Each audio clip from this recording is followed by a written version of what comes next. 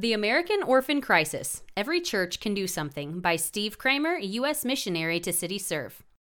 I remember the first time I learned about orphans as a young boy. It was from a late-night infomercial highlighting starving orphans in Africa. It hit me hard then, and still today. I cannot fathom not having a loving family to take care of me.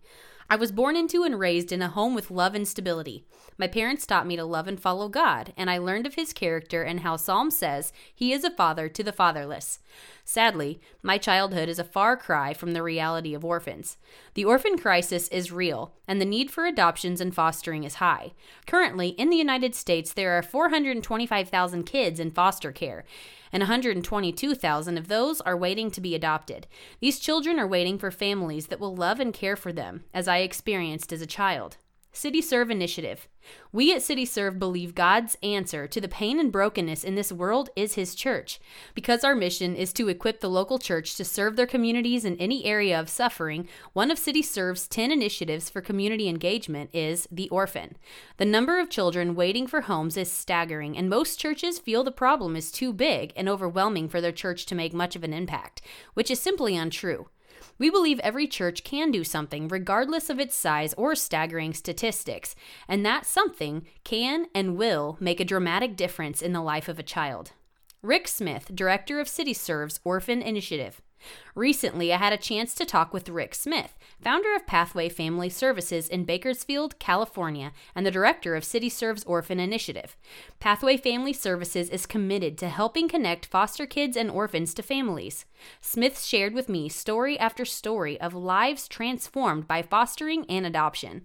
From the small-town pastor couple who fostered a young boy for 18 months and helped him find his forever family, to an 18-year-old who was headed to join the military but was adopted by a family right before he left for the service.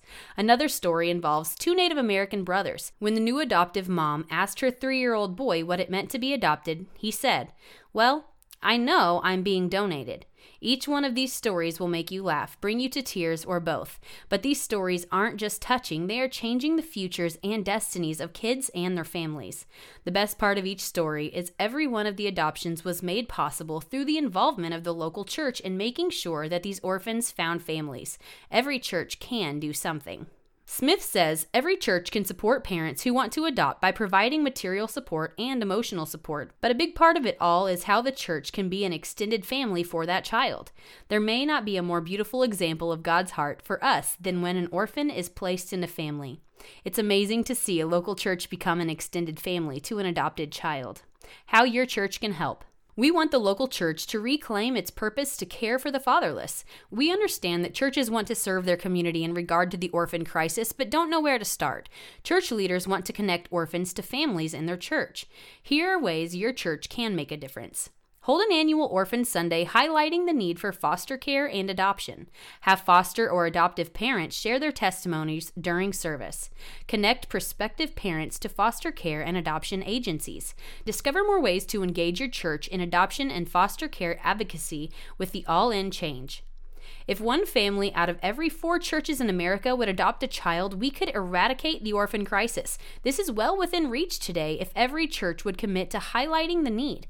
A family at my home church adopted their 2 children, who are now 6 and 5 years old.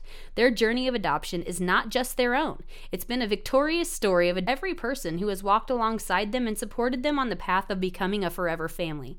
We're thankful our church highlighted foster care and adoption regularly. God used it to speak to us and open our hearts and home to foster and adopt.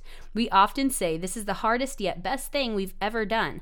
Our children have brought unimaginable joy to our lives and taught us so much about the love of our Father. Kris and Jen Watts. If you would like to know how to get started or more involved, please connect with Rick Smith at Pathway Family Services, 1-877-550-KIDS, or rick@pfsffa.org.